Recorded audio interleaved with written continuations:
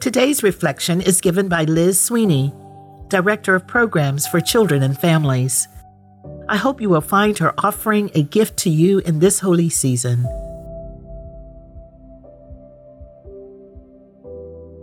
Today, we will be focusing on the Advent theme of hope. I hope is a phrase that comes out of my mouth multiple times a day. I hope I'm not late. I hope I don't get sick. I hope I don't mess up the podcast.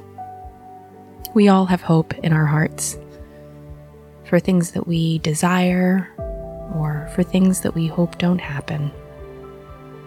Now, we don't have a lot of control over what happens in our lives for the most part, but to think of those things is important.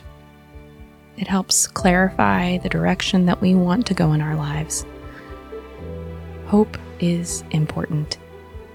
What hopes do you have for today, for this month, or for the rest of the year? What hopes do you have for 2023? Dear God, please help us to find hope in our dark times. Please help us to see the hope that lives within our hearts. Help us guide our souls. Amen.